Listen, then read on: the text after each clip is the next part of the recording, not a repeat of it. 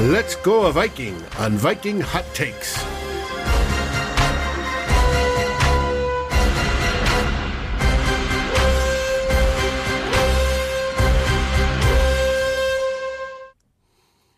Tom Brady won his 7th Super Bowl and celebrated in style with a boat parade. Vikings offensive tackle Riley Reiff, he's got $1 million extra in his pocket. And now it's time for Viking Hot Takes, the fast-moving Minnesota Vikings talk show. We've got Warren Ludford from the Daily Norseman. We've got me, Flip Mozzie, from Climbing the Pocket. And we've got fans in the comments. So buckle up and let's go. Warren, how are you, good sir? Oh, I'm doing great. Thanks for having me. Pleasure to be here. Yeah, well, you ready to get started? I am ready. Ready as I'll ever be, I guess. How about you? I'm ready. So, David, can you put the timer on the clock? I'm going to start with the first of our 6 questions in 3, 2, 1, and let's do it. So, Warren, after hiring Dom Capers as defensive assistant in 2020, the Vikings hired Mike Zimmer's longtime friend, Paul Guenther, for 2021. What do you think about this hire? Okay. When I first read about that, I was kind of like, whatever. But I listened to him in his press conference today. And, he used to be the linebacker coach when Zimmer was in Cincinnati. And then he took over as DC after he left and then moved on to the Raiders. And so I didn't, with Capers last year, he was kind of just providing some whatever different ideas from his background and his schemes. I think Guenther's going to be a little different, though, because he's more or less the same scheme as Zimmer. And so from what he said in his press conference, he's going to be helping out with coaching a little bit on each level, as well as looks like some of the game, the game planning a little bit. And so I'm thinking that with all the young players they have on defense, having another coach to help coach, Zimmer's scheme is going to be helpful because there's with so many young guys. I mean, they can't have too many coaches, I would say, from that aspect. And I'm thinking from, he's been more AFC. And so maybe with some of the, particularly the AFC game plans against AFC teams, he might be more helpful and just like understanding who, the team and, just his experience from that end. Okay, so what do you grade this hire? Because the Vikings defensive staff is very weird right now. You've got Mike Zimmer, you've got 2 co-defensive coordinators, and then you've got this assistant defensive coordinator now in Paul Guenther. So, does this even matter, or are the Vikings just hiring one of Mike Zimmer's friends to put him on the payroll? I think it matters a little bit. I mean, it's not an A hire. I'll say I'll give it a B. Some people say it's a C hire because, what's he really going to bring to the table? But I think I give it a little higher than a C. And that's why I go B, because if he's able to help coach up some of the young guys a little bit, especially if we have a regular off season and whatnot, that'll be helpful. And to the extent he can be helpful in any of the game planning, that's good. I'd be interesting to see if he's going to be up in the booth during games. I kind of got that impression from the press conference. And so maybe from that perspective, that is helpful too. I don't know. But as soon as he was fired from the Raiders, I figured I wasn't surprised that he, got in contact with Zimmer, and I wasn't surprised that he joined the Vikings. But you can't call it an A because he just doesn't have that street credibility, right off the bat. But I think it's a B, just if he helps, because he knows the scheme, and if he can help teach the scheme to the young players, I think that's a good thing. Great. And remember, if y'all are watching, we want to hear from you too. So we want you to answer these questions as we're answering them. Let's get your comments up on the screen. All right, Warren, what's your first question? Okay, so this off season, the Vikings have some cap issues. If it's going to be 180 or 185 for the salary cap, who do you think is going to be the most likely cap casualty on the Vikings roster, or more than one? Yeah, so we talked about this a little bit with Eric last week, but it's a great question, and it's the main question for the Minnesota Vikings until we get to the start of free agency. So if you ask me who the most likely salary cap casualty for the Vikings is, I think it's Kyle Rudolph. He's the most likely one. We've got a tight end behind him who can take over. And, word is he's already put his Minnesota house on the market. He's ready to move. So that's probably the most likely one. If you like to speculate, just start looking at some of the real estate moves that these players are making. But if you want to get controversial now, I think we need to watch out on Anthony Barr. I think he's at best a key restructure. The Vikings defense has talent, but if you believe in positional value, I know you do, Warren, they don't necessarily have talent at the right spots. We've got great linebackers. We've got good safeties.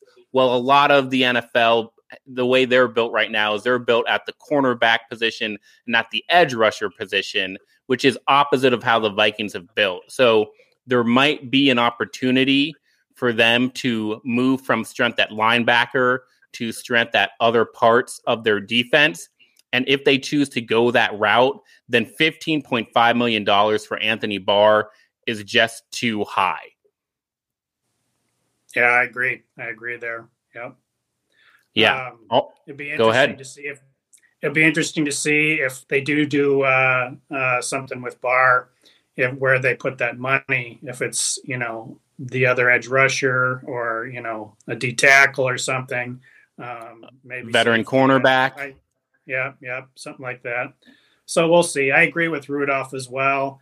I'm not, I know that they just, kind of did the right thing a little bit with Reef and gave him that extra $1 million that he came close on. But I still would put him up there just without, if there's going to be, say a Oli Udoh or somebody comes up that, okay, all of a sudden he's ready, they feel he's ready to go. Or even, Rashad Hill or something. I don't know.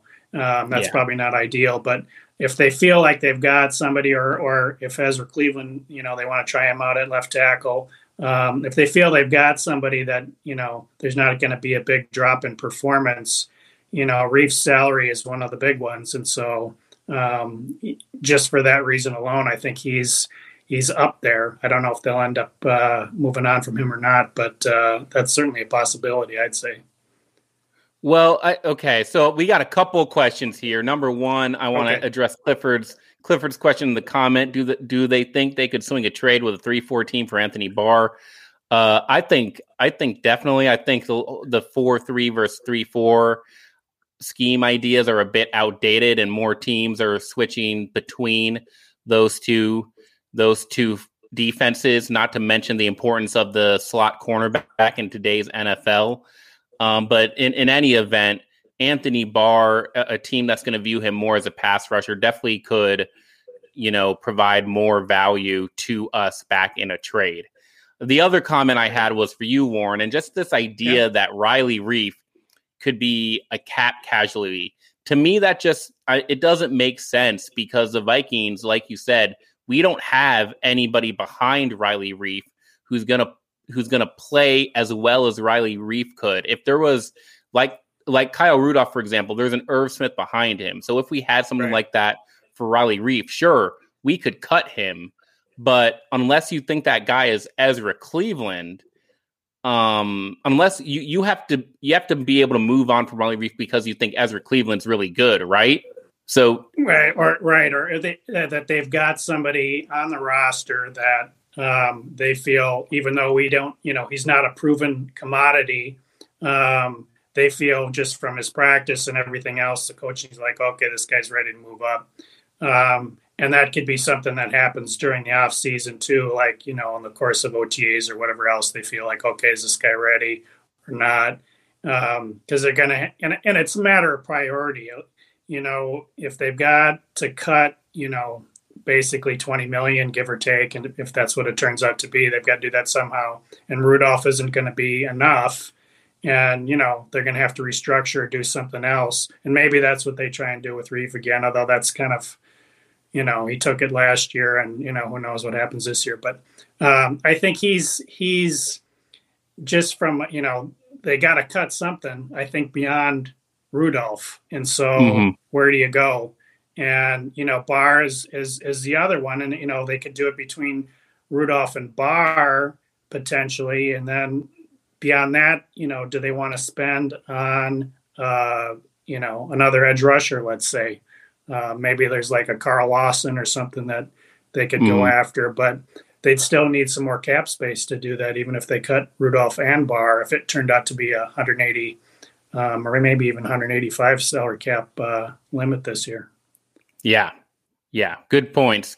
All right, let's keep on moving. So to get to the meat of this show, this is the question I'm most excited about, is the article you wrote on the Daily Norseman called "How to Build a Super Bowl Winning Team," and I thought it was fantastic.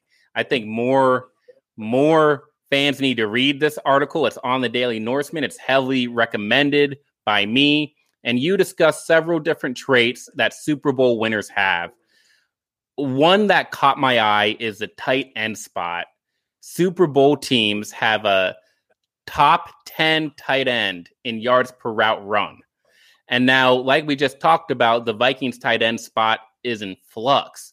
So do you think this is just Irv Smith season 2021, or do you think the Vikings just are going to be lacking at tight end?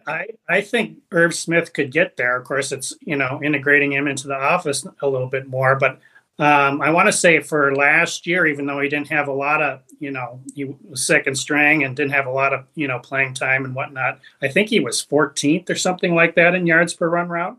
So he wasn't that far off. Okay. But I think this season, it's just a matter of, if they move on from Rudolph as we expect, okay, he's going to get more playing time there because then he'll move up to the number one spot. But then it's integrating him into the offense, getting him a little bit, more of better rapport with Kirk Cousins.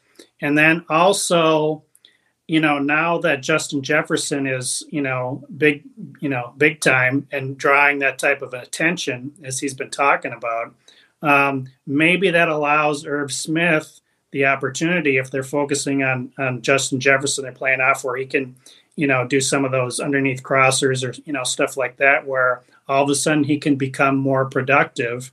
And, Irv is, different from Rudolph, where he's, more of a receiver, I would say, wide receiver type. I mean, not really, not 100%, but he's more in that direction than Rudolph was. And so I think he's more of a threat once he's got the ball in his hands than Rudolph, just with his speed and moves and so forth. He may not be, that,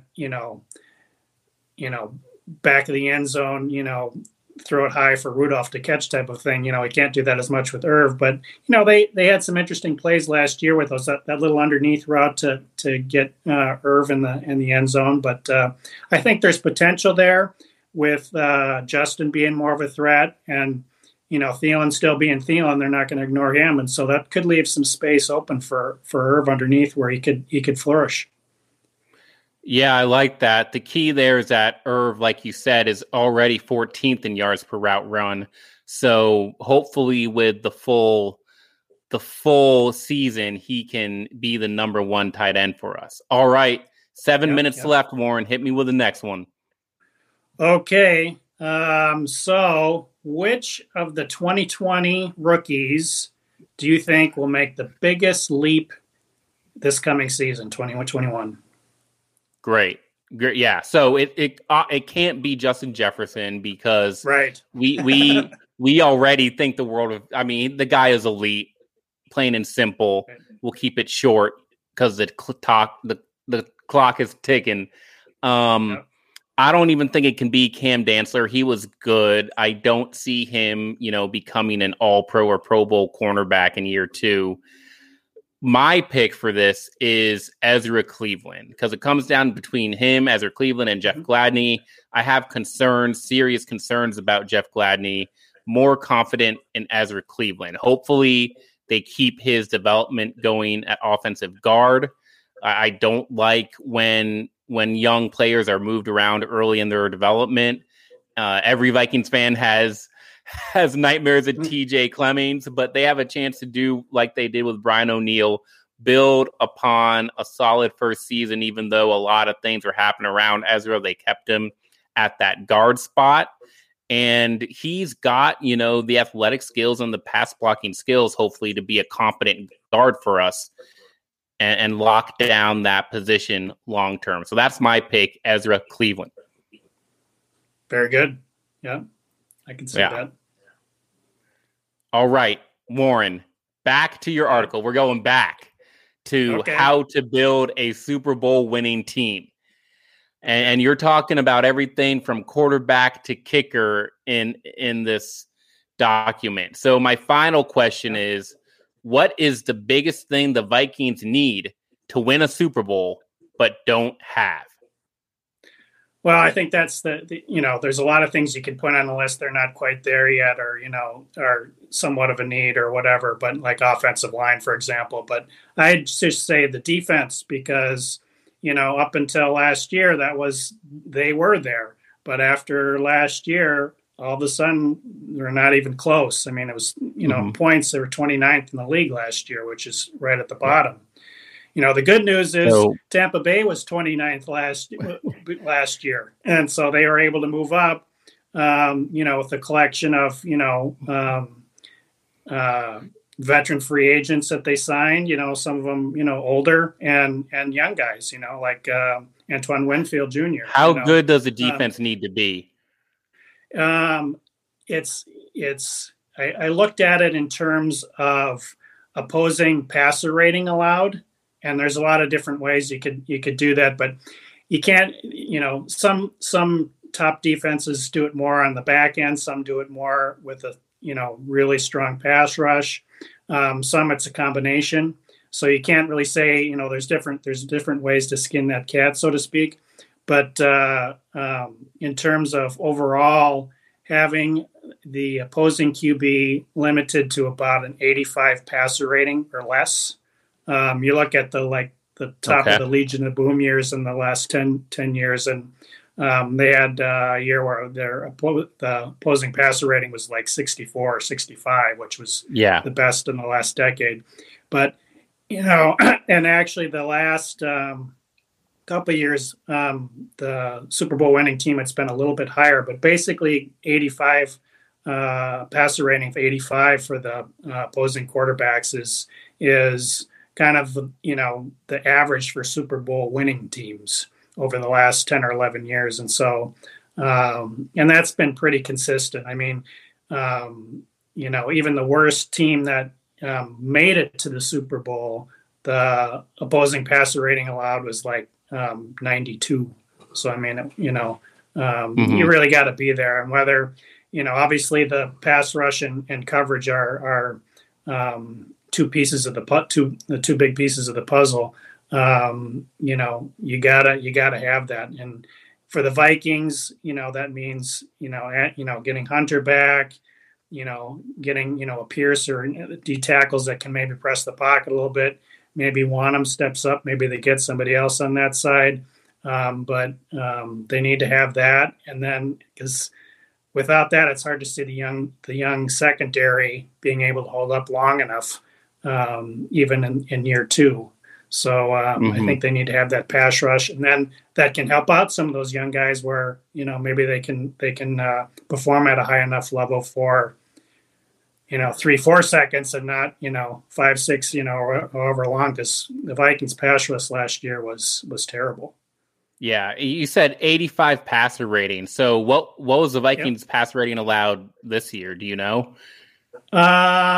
I can't think of it right off the top of my head, but it's a lot closer to 100. It's at least a lot closer to 100. I mean, they got a ways to go. Yeah, to go. I would not be surprised. Yeah, I want to say it was right around 100, and I can't remember the number right off the top of my head. But I mean, that's a ways to go because there's a big difference. Being 100 is pretty close to a top 10 quarterback. Most years. It wasn't this year, but Tom Brady was 102. Kirk Cousins was 105. So you're looking at I don't know. Sam Darnold was a little less than that, but I mean that's the type of that's a 85 passer rating, pretty close. So yeah. All right, we've got seconds for this last question. I'm going to try to answer it. Warren. Okay. What do you think of the Klint Kubiak hire? In 30 seconds, I'm okay with it. I think Klint is such an unknown that I think in its own way, it's an aggressive, risky move, which I like. I like this team to take some risky moves. A lot of people have issues that if he does end up being a good offensive coordinator, he'll vault to head coach, but the Vikings can groom him to be the next Vikings head coach if they believe he's that good. I'm hopeful that Klint has some ideas on how to evolve the Vikings offense, because if he's just running a Gary Kubiak Jr. scheme, it's not going to work. That's my take on Klint Kubiak. Got it in time. Warren, that's right. Thank you so much for joining. That's all the questions. That's it for Viking Hot Takes. Do you have any closing comments, Mr. Ludford? Make them count. Oh, just good job getting that last part in there. That was a lot to get in 30 seconds. But yeah, I like it was good. I like your takes. And thanks for having me. I appreciate it. Yeah, we'll have to do this again sometime. And for all the people watching, the Climb in the Pocket Network, Daily Norseman, we're here in the off season. We're writing good articles. We're posting great shows and even better podcasts. Well, I mean, it's just an all around comprehensive media view on Vikings football by Vikings fans. So keep on tuning in. We're going to keep on pumping out the content. And until next time, y'all, Skol Vikes. Vikings. All right.